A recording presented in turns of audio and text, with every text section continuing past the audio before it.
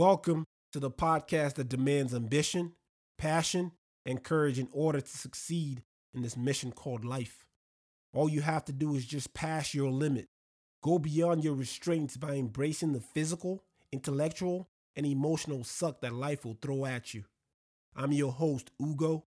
I do not claim to be the subject matter expert, but I will share my experiences and I'll ask my guests to do the same. The discussions will be guided by honesty and civility.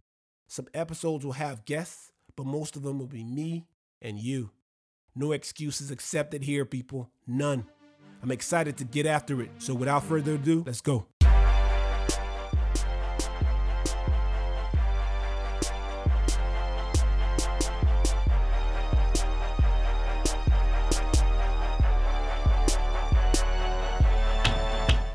My guest today is Lieutenant Kyna Pak.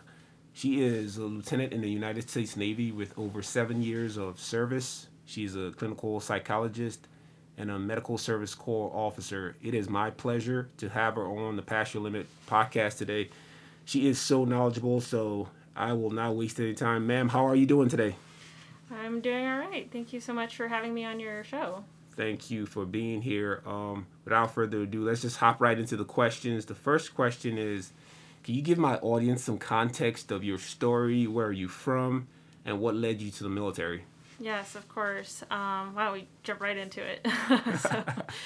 As you said, I'm Lieutenant Kyna Pak. I'm basically a psychologist working in a medical facility. And so I joined the Navy back in 2013 because I knew that I wanted to do something in the clinical psychology, but I wanted to do it in an exciting context. And I was looking for that adventure that I think some people associate with military service. So I grew up in Colorado, right outside of Denver, in a town, Aurora. Went from there to college at University of Pepperdine in California.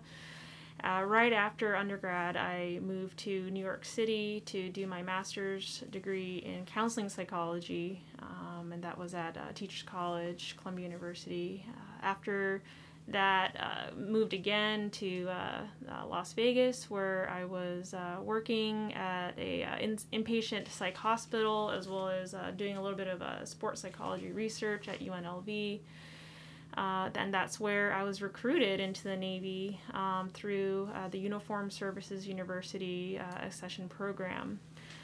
And from Vegas, I moved over to Bethesda, Maryland, the Walter Reed campus, where the Uniformed Services University is housed, and did my clinical psychology doctoral program there.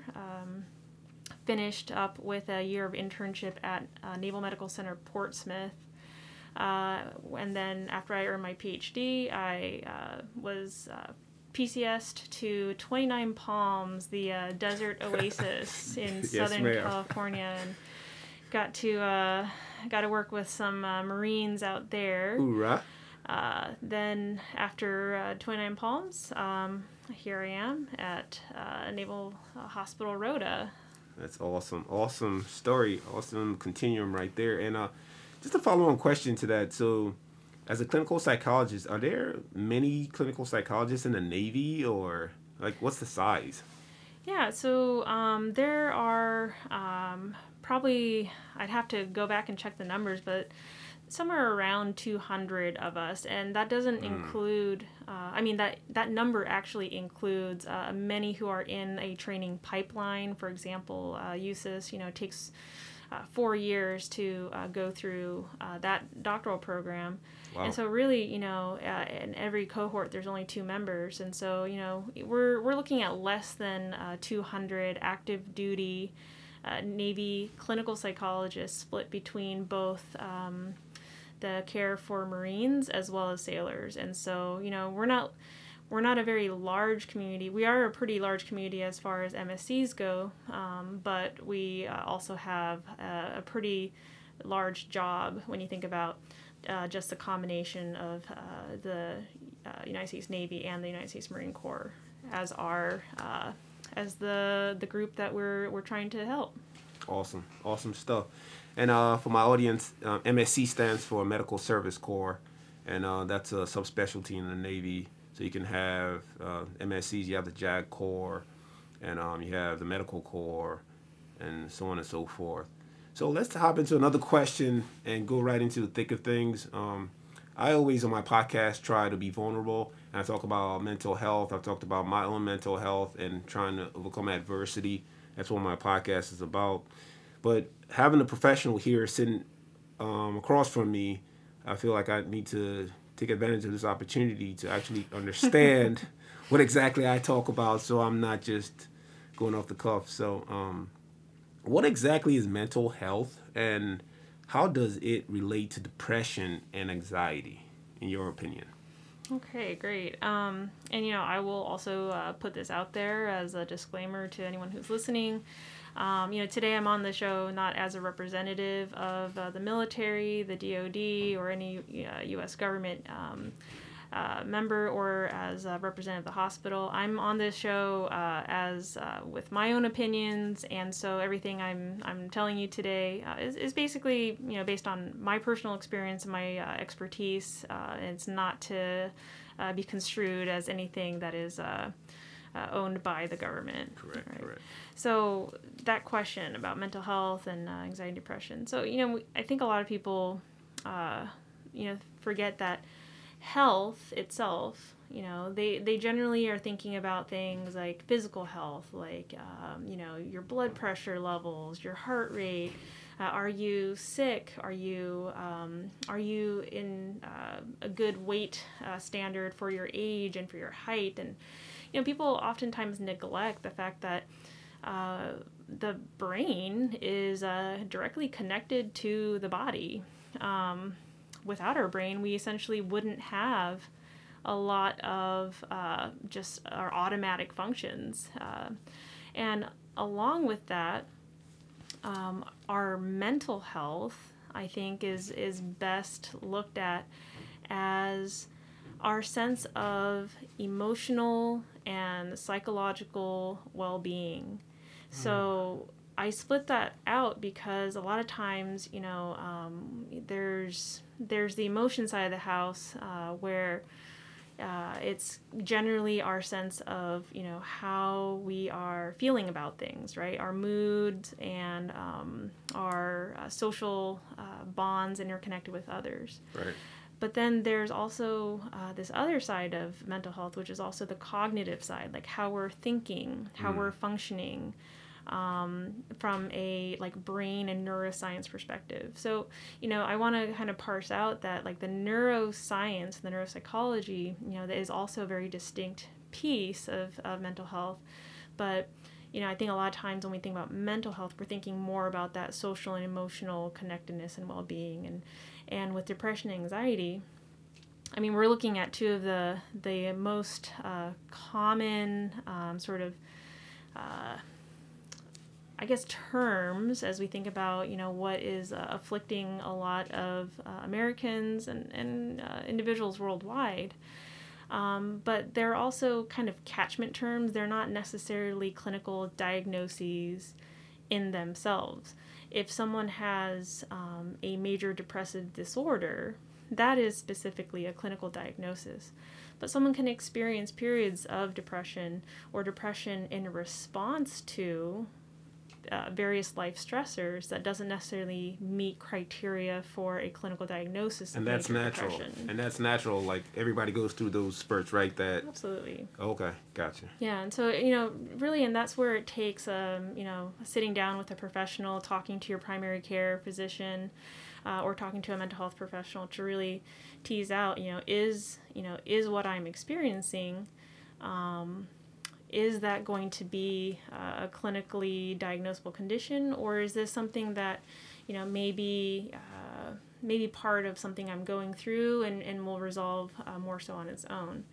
Obviously, with depression, people think about sad or low or irritable moods, losing interest in things that they enjoy doing, like hobbies or activities, changes in sleep and appetite. and sometimes is linked with increases in thoughts of like death or dying.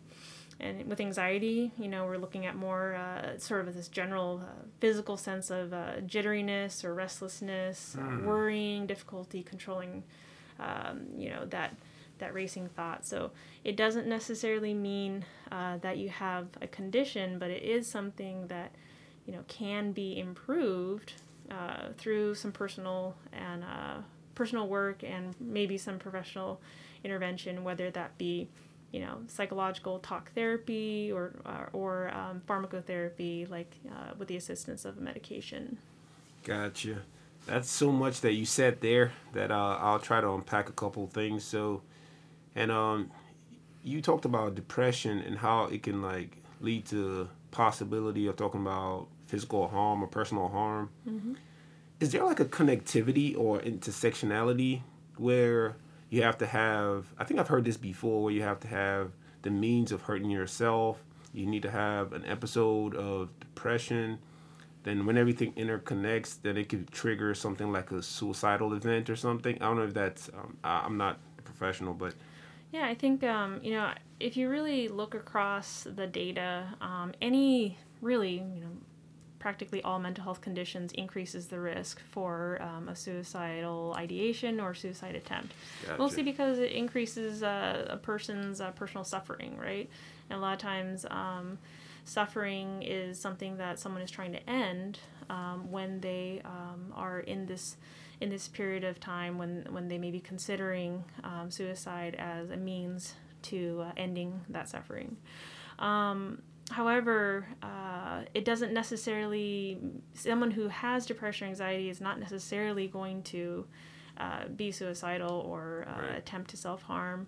And sometimes those diagnoses may increase the risk, but doesn't necessarily mean someone is going to act on those risks. So as you mentioned, there's ideas of plan and intent, like how severely or strongly does someone want to go through with it, and do they Right. have specific methods or means that they have already worked out in their mind. That's where we increase our concern and surveillance of that individual, and seeking professional help at that point would be almost necessary, right? Because we're not everyone's trained and equipped with the tools to ensure that someone will be safe. Right. Awesome answer. And I guess at this point I could share with you, because I've shared with my audience before. So in 2014, I was going through a divorce. It was a very hard divorce for me. Lost my kids. And I had actually attempted suicide in 2014. And I'm sorry to put this on you right here, but you just said a lot of things that triggered that it's a good point to talk about it. But like, I guess my question from there is there a recovery period after, if someone does try to take go through with the action? In my case, I was just dumb that I didn't have the weapon off safe, but maybe I was smart to have it on safe, and nothing happened. But after that, it's kind of like a light bulb moment. I was like, what are you doing? Trying to recover. Then went through the process of actually knowing trying to figure out who I really am, what's important to me, trying to serve others, things to that nature. But my question is, after something like that, where you have maybe an episode or an event, is there a way for people to recover, or is it always once you do it, you're likely to attempt it again? Mm-hmm. I don't know if that makes sense. And I think that thank you for sharing your personal experience with it, because I think that it actually does capture both aspects, which is, yes, absolutely, anytime anyone goes through an intense personal event, whether it's something else, like you mentioned, the divorce, and how difficult that was emotionally, as well as something more maybe acute or critical, like a suicide attempt, absolutely there is a stress on the body and on the mind that I think necessitates some period of recovery. Gotcha. Right? And when we look at the research, the data shows that the first month really after an attempt is a very highly risky time, because for some individuals, when they survive a suicide attempt, they go through periods of wishing that they did not survive and go through plans to try to attempt again. That's actually, the first 30 days is a highly critical window for a lot of healthcare providers to be monitoring and checking for that. At the same time, the emotional and personal recovery is very individual, right? That, as people go through this process of understanding, why this happened, what happened, and come to terms with, still being alive, they have to, personally unpack for them the significance of that, the meaning of that, and maybe, for some, they bounce back extremely quickly because they may have the thought, wow, that was not a good idea, and I'm so glad. That's what happened to me. I was like, that's a crazy thing to do. I'm so glad that, that I didn't go I through scared with that. myself. Yeah. I was like, wow, I could have missed out on so much, but... And so, so it really just depends on the person, like what exactly happened, the aftermath of it, and whether they really, regret, having gone through that, because then they're more likely to actively and proactively engage in measures, oftentimes to try to prevent themselves from going down that thinking again. I love that answer. And that's a perfect segue to my next question. What role does isolation play in mental health? Yeah, so, I saw, I think right now, during this time of COVID and a lot of social distancing and a lot of restriction on, recommended restrictions on number of people we should be socializing with or contacting, I think this is a very, pertinent question for everyone. And I think, it really... we don't have the research yet, right? Because we're still going through it. Right. And so a lot of the research that comes from this actually comes from the field of loneliness study and social isolation that more generally we face in society. And so let me just kind of provide a few definitions, right? So social isolation, that's defined as an absence of social contact. This doesn't necessarily mean that it's not on purpose, right? Like sometimes we say, hey, you know what? I just need to have a weekend alone. And that is something that when we're choosing for ourselves, it can be very refreshing and reinvigorating because we are perceiving it as a choice. Right. Now, a lot of times for people who perceive it as not being their choice, this can lead to loneliness. Now, loneliness is an individual's perceived level of isolation, or whether they feel a level of satisfaction in their connectedness. And so just kind of digging more into some of the research on this, Dr. Holt Lundstad at BYU, she's a professor of psychology and neuroscience. She defined that that loneliness is expected at certain intervals in our lives, right? Like when we move or go to a new place or maybe start a new job, or we experience, the death of a loved one or a divorce. And those are considered reactive loneliness situations, right? That we're responding to a situation. And because we know that being socially connected to others is a fundamental human need, really, and it's crucial to our well-being and survival. It's really important that we don't fall into a state of chronic loneliness. So Dr. Louise Hockley, who is a psychologist at NORC, which is a research arm at University of Chicago, she defined chronic loneliness as a result of lack of emotional, mental, and financial resources to get out and satisfy our social needs, or a lack of social circle to provide the benefits of connection. And so when we fall into this more pervasive sense of loneliness, there's been or isolation, right, that leads to loneliness. There are some physical outcomes, right? We talk about like isolation as being a stressor for the human condition and the human body. So when we have more stress in our body, it tends to affect our sleep quality, that we don't fall asleep as easily or wake up a lot in the middle of the night. We may have feelings of depression. We may also notice some of these cognitive changes, like impairment in our executive function, and this may be seen in some neuropsych testing for when they did these studies. For older people, we may see a quickening or acceleration in their cognitive decline and increased risk for dementia.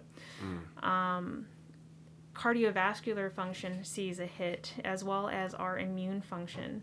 And for every race, and depending on and regardless of health condition, it has been also linked to premature death. So Wow. loneliness, definitely has a global effect on the body. One of the thoughts is that when people are not socially connected, they may also fall into some unhealthy habits that then, help accelerate some of these physical symptoms that I've described. Wow. Whew. I know, yeah. But, not to make it sound like an end-all be-all, right? Because Right. as we all know, like with these situations of reactive loneliness, eventually, we start connecting with our neighbors, or we find some friends at work, or we find support and recover from a divorce, and maybe find love again one day, right? Right. That these situations, including the sense of loneliness and isolation, that doesn't have to stay that way. When the researchers looked at older adults, because they are at higher risk for impaired functionality, so if they're not driving or as ambulatory, they may have a harder time going out and doing socially connecting things. Right. They found that when they started a longitudinal study, so this could be over several years, those who started out as lonely, over time, when they had more socialization, they had better health and had a much better odd of subsequently recovering from this sense of loneliness. And so, I just really want to emphasize that, as we're going through this pandemic, and we as maybe more younger, healthy, capable, functionally adults, we need to find ways to, mobilize our social connections in new ways without increasing the risk of transmission of this disease, so that we can really stave off some of these long-term effects that we have yet, to come see the fruit to bear this early on. Gotcha. Awesome answers. Thank you so much for sharing all this detail. And I know this is making a lot of people better. And I just want to thank you. And you talked about mobilizing our social connection. I've never heard it said like that. So that's a new thing I'll add to my toolbox as I talk about. So, and I want to ask you about the positive side of things. How do people start on that journey to improve their mental health, in your opinion? Mm-hmm. Yeah, I think that it comes from a few different places. Like, I want to kind of backtrack and talk a little bit about that social connection piece, because oftentimes, we find that social connection is part of a healthy recovery to many diagnosable mental health conditions. And it can also be a prophylactic, or help prevent the development of a mental health connection mental health diagnosis, because that social connection is such an important part of our well-being. Now, I know a lot of people are, connecting now online through Zoom, and what Hockley found in her research is that older adults actually who supplement their real life connections with people with, FaceTime and Skype and all these different avenues for technology, Right.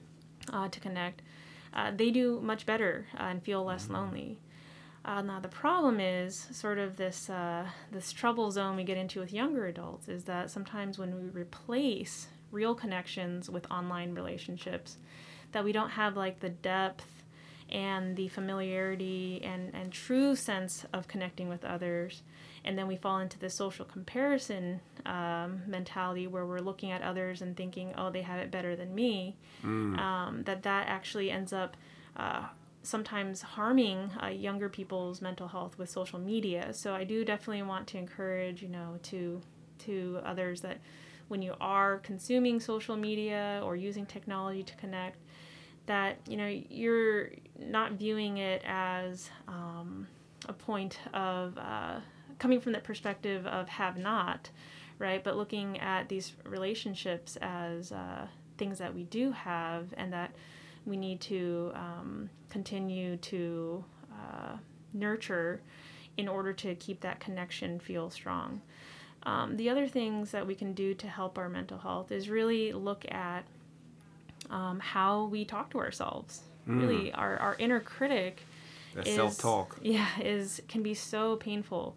And similarly to what I was just saying about social media and like this mentality of, you know, they have it better than me, you know, we can start looking at our isolation and looking at coming up with theories or reasons why, like, oh, I must be lonely because, and then if we fall into this category of self-deprecating thoughts or negative self-talk, you know, how we address that is an important part of keeping ourselves mentally healthy and mentally resilient.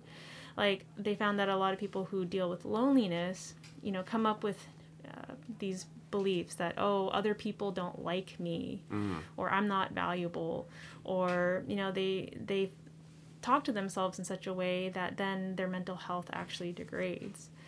But when we identify that we're having these types of thoughts and really challenge them, you know, that falls into something that may need a little bit of coaching from a mental health professional to assist with. But cognitive behavior therapy is an intervention designed to really help challenge these negative thoughts we have about ourselves, Right. so that we don't fall into this despair mode about either our isolation or any situation in our lives. That the more we self-criticize, and we can catch it, and then we can kind of temper it with more balanced thinking. It doesn't mean completely, you know, flipping the coin and looking at it from the view of rainbows and butterflies, but really just finding a more fair assessment of our situation, that can help alleviate a lot of the distress and emotional consequences of these thoughts. Yes, that's awesome stuff right there, because I speak to the 4 tenets of mental toughness. And I don't know if you've heard about them: positive self-talk, visualization, arousal, control, and goal setting. So as you were talking, I was like, I got so excited right there, because I'm like, it's imperative that we kind of talk to ourselves and gauge things in perspective. And you brought up the social media piece. And I sometimes find myself in an argument with someone. I'm like, I don't even know this person. This person's a stranger. However, like, words matter so much, and I get so worked up. Right. I get so worked up. Then I have to like take a step back, talk to my wife, and she's like, "Why do you care so much? Like, you don't know this person, but it affects us so much." And I have daughters, and I'm always cognizant of the fact that one day they'll get on Facebook, get on Instagram, and when they start looking at other people, most times they're not real. You know, like what they're putting on social media is not real. Then people start thinking, like you said, and it starts affecting them and loneliness. So thank you so much for sharing there. And I'll see if I can get you to share a little bit more here with my next question. I ask all my guests this question. So anything you can think about, and it goes like this: what's the most uncomfortable thing that you've ever done, and how did you, or I'll say it like this: what's the most uncomfortable thing that's ever happened to you, and how did you overcome it? Anything you can think of. It could be school, be personal, anything. Uncomfortable thing. Boy, I mean, I could come up with a litany of examples, but I mean, uncomfortable. So, you know, what's interesting is this is going to sound like very small to some people, but, you know, for me, it was a very big deal. So I was in a situation where I was sort of in a conflict with someone at work, and and this is, again, you're only hearing my side of the story, right? So my perception could not be, 100% accurate to the whole story. But, my perception was that this person was speaking critically of me to people who had some control over my fate, right? Like, these were like, my supervisors and things like that. Well, Well, I'm, sitting in my office, like, seeing patients, and, I really don't have the liberty to kind of have the time to challenge these beliefs or perceptions, right? Right. So I had some people come to me and let me know that these kinds of things were being said, or these kinds of things were happening, and I honestly sat with it for way too long, nearly probably a year. Oh, wow. Of just kind of sitting with it, realizing that it was not getting any better. Right. I finally had to ask my supervisor to sit down with the two of us and mediate a conversation about how her words were affecting me personally, but my concern as well about your career. Well, my career, but also like how her perception of me was maybe also causing her also undue stress, because it may have been irritating to her if she chose to believe that certain things were happening for certain reasons, right? Anyway, we had a very long, like 2-hour mediation, and basically the supervisor was just there and didn't really talk too much. It was really me and her, sat and really talked it out. After that, honestly, somehow that really just altered our dynamic, and I think we just aired everything out, said our apologies, and made a commitment at the end that, hey, these were some of the points you made, and I will work on those, and these are the points I made, and you commit to working on your end, and we're going to work better now together. And then after that, for the rest of our time working together, I would honestly say we didn't have any further issues. Like, we really used that space to work through that conflict and come to a mutual agreement that we really just wanted to work better, and that common goal really helped us, keep our biases and our personal beliefs in check. And it also, I think, helped us to know what the other person was actually thinking and believing, to help sort of explain what may have been a misperception. Right. Wow. That's amazing. Thanks for sharing that. And I know it sounds super small, because like other people maybe overcome like some really, giant obstacles. No, don't say that, because what was a lot for me. What I heard though was the ability to put your ego to the side and have that conversation and sit down, because I struggle with that in my life right now, where I feel like if people do certain things, I'm part of the cancel culture right now. It's like, I just want to protect my mental health and my peace. I'm like, you know what? Just go have a great life, and I'll see you in the afterlife. I just continue about my business and just continue to be positive. But so for you, it takes a lot of courage, to step up and then say, I want to have that conversation, and reach out, then actually have a supervisor mediate. I think that's something that people can pull from and apply to their lives in several situations, in a plethora of situations, in my opinion. So thank you so much for sharing that, and I'll pull some tools again from there and put in my toolbox. Yes, you keep giving me more in this episode. Thank you. So next question is, are there ways to identify friends, lovers, or coworkers in distress? And if they are, how so?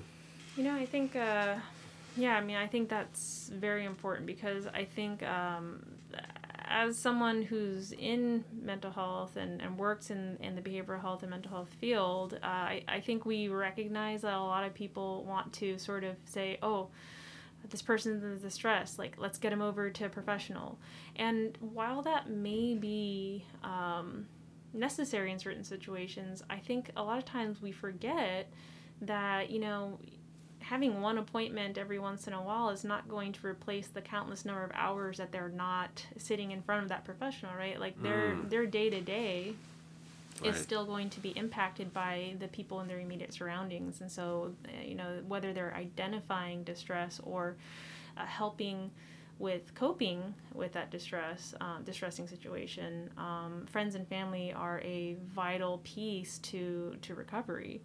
So, I think a lot of times, if you start hearing things that are concerning, that maybe, someone makes these kind of jokes or side comments about maybe harming themselves or harming somebody else, that we don't just laugh it off. And sometimes we have to say, hey, is anything going on?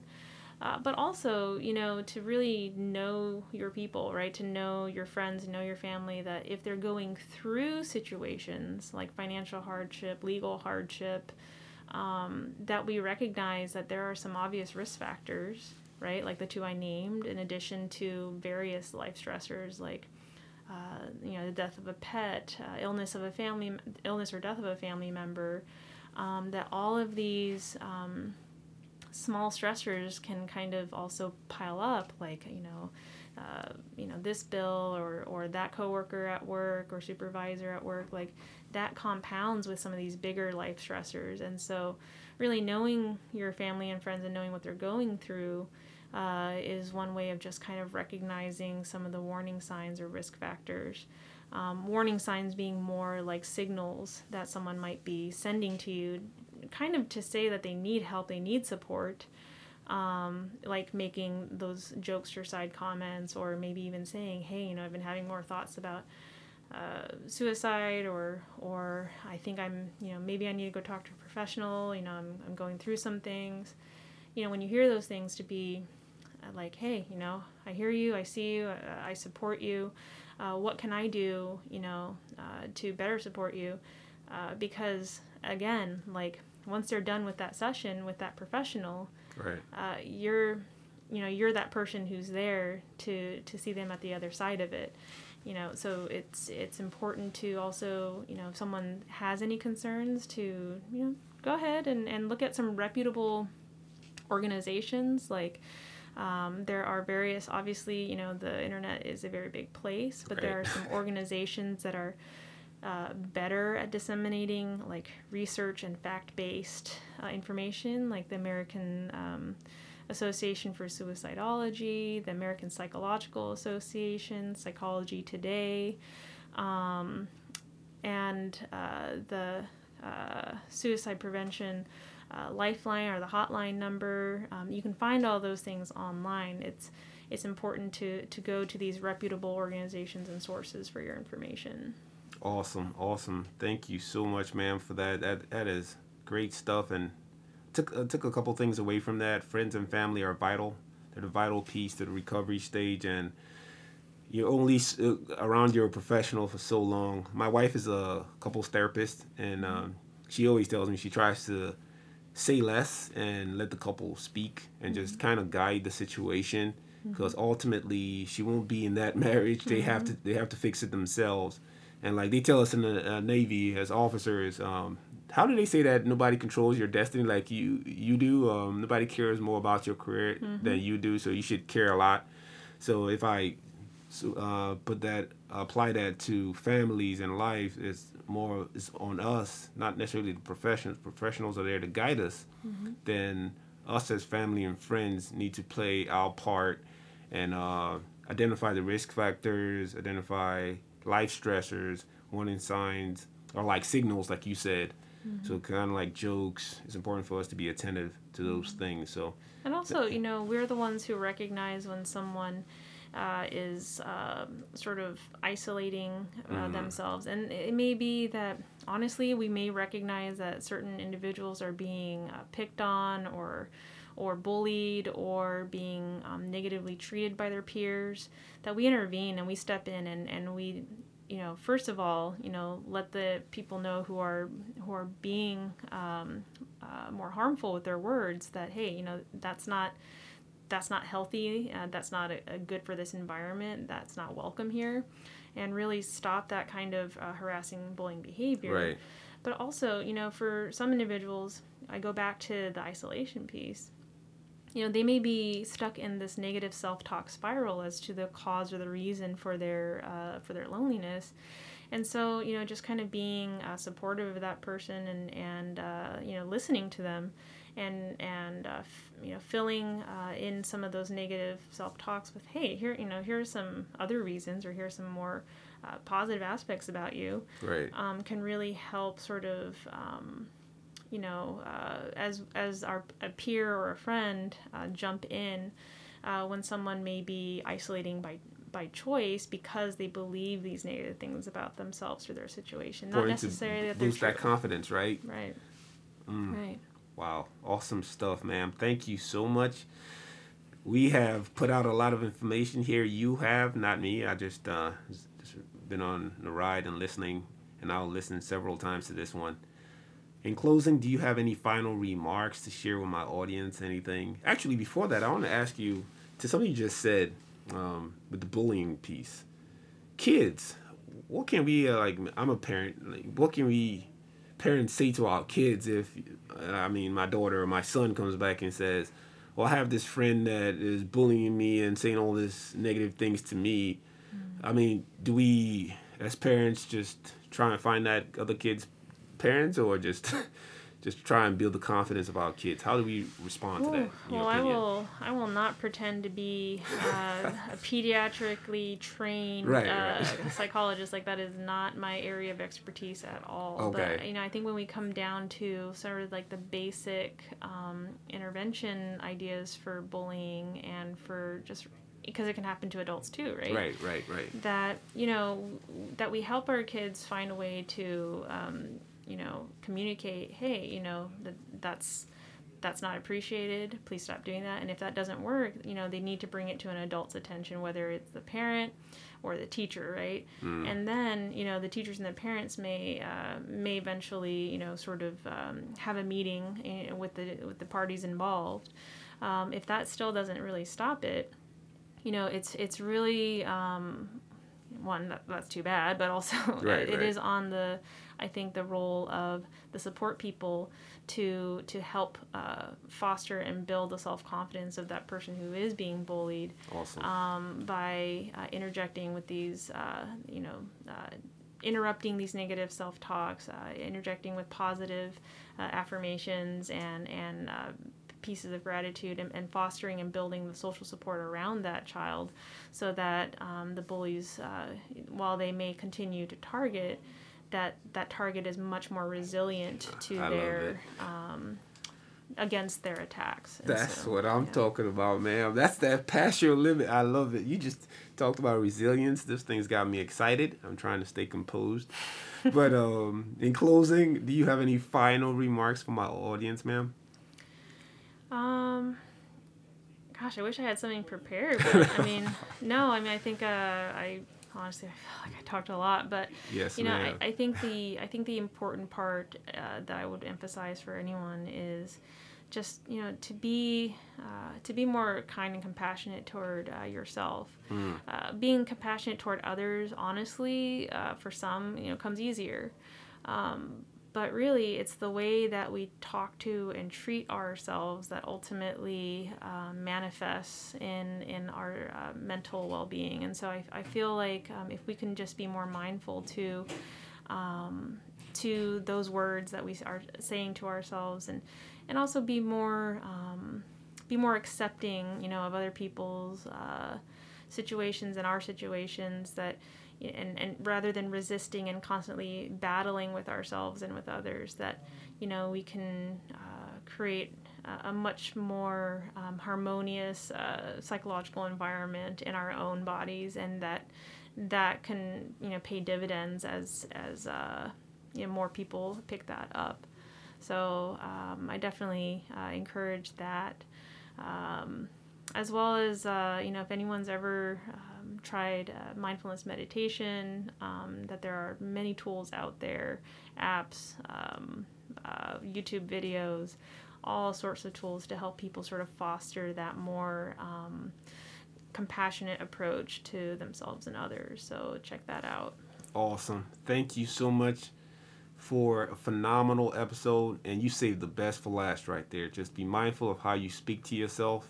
Oh, I love it. I love it so much. Thank you, ma'am. And with that, we close the Past Your Limit podcast for this episode, and talk to you soon. All right. Thank you so much.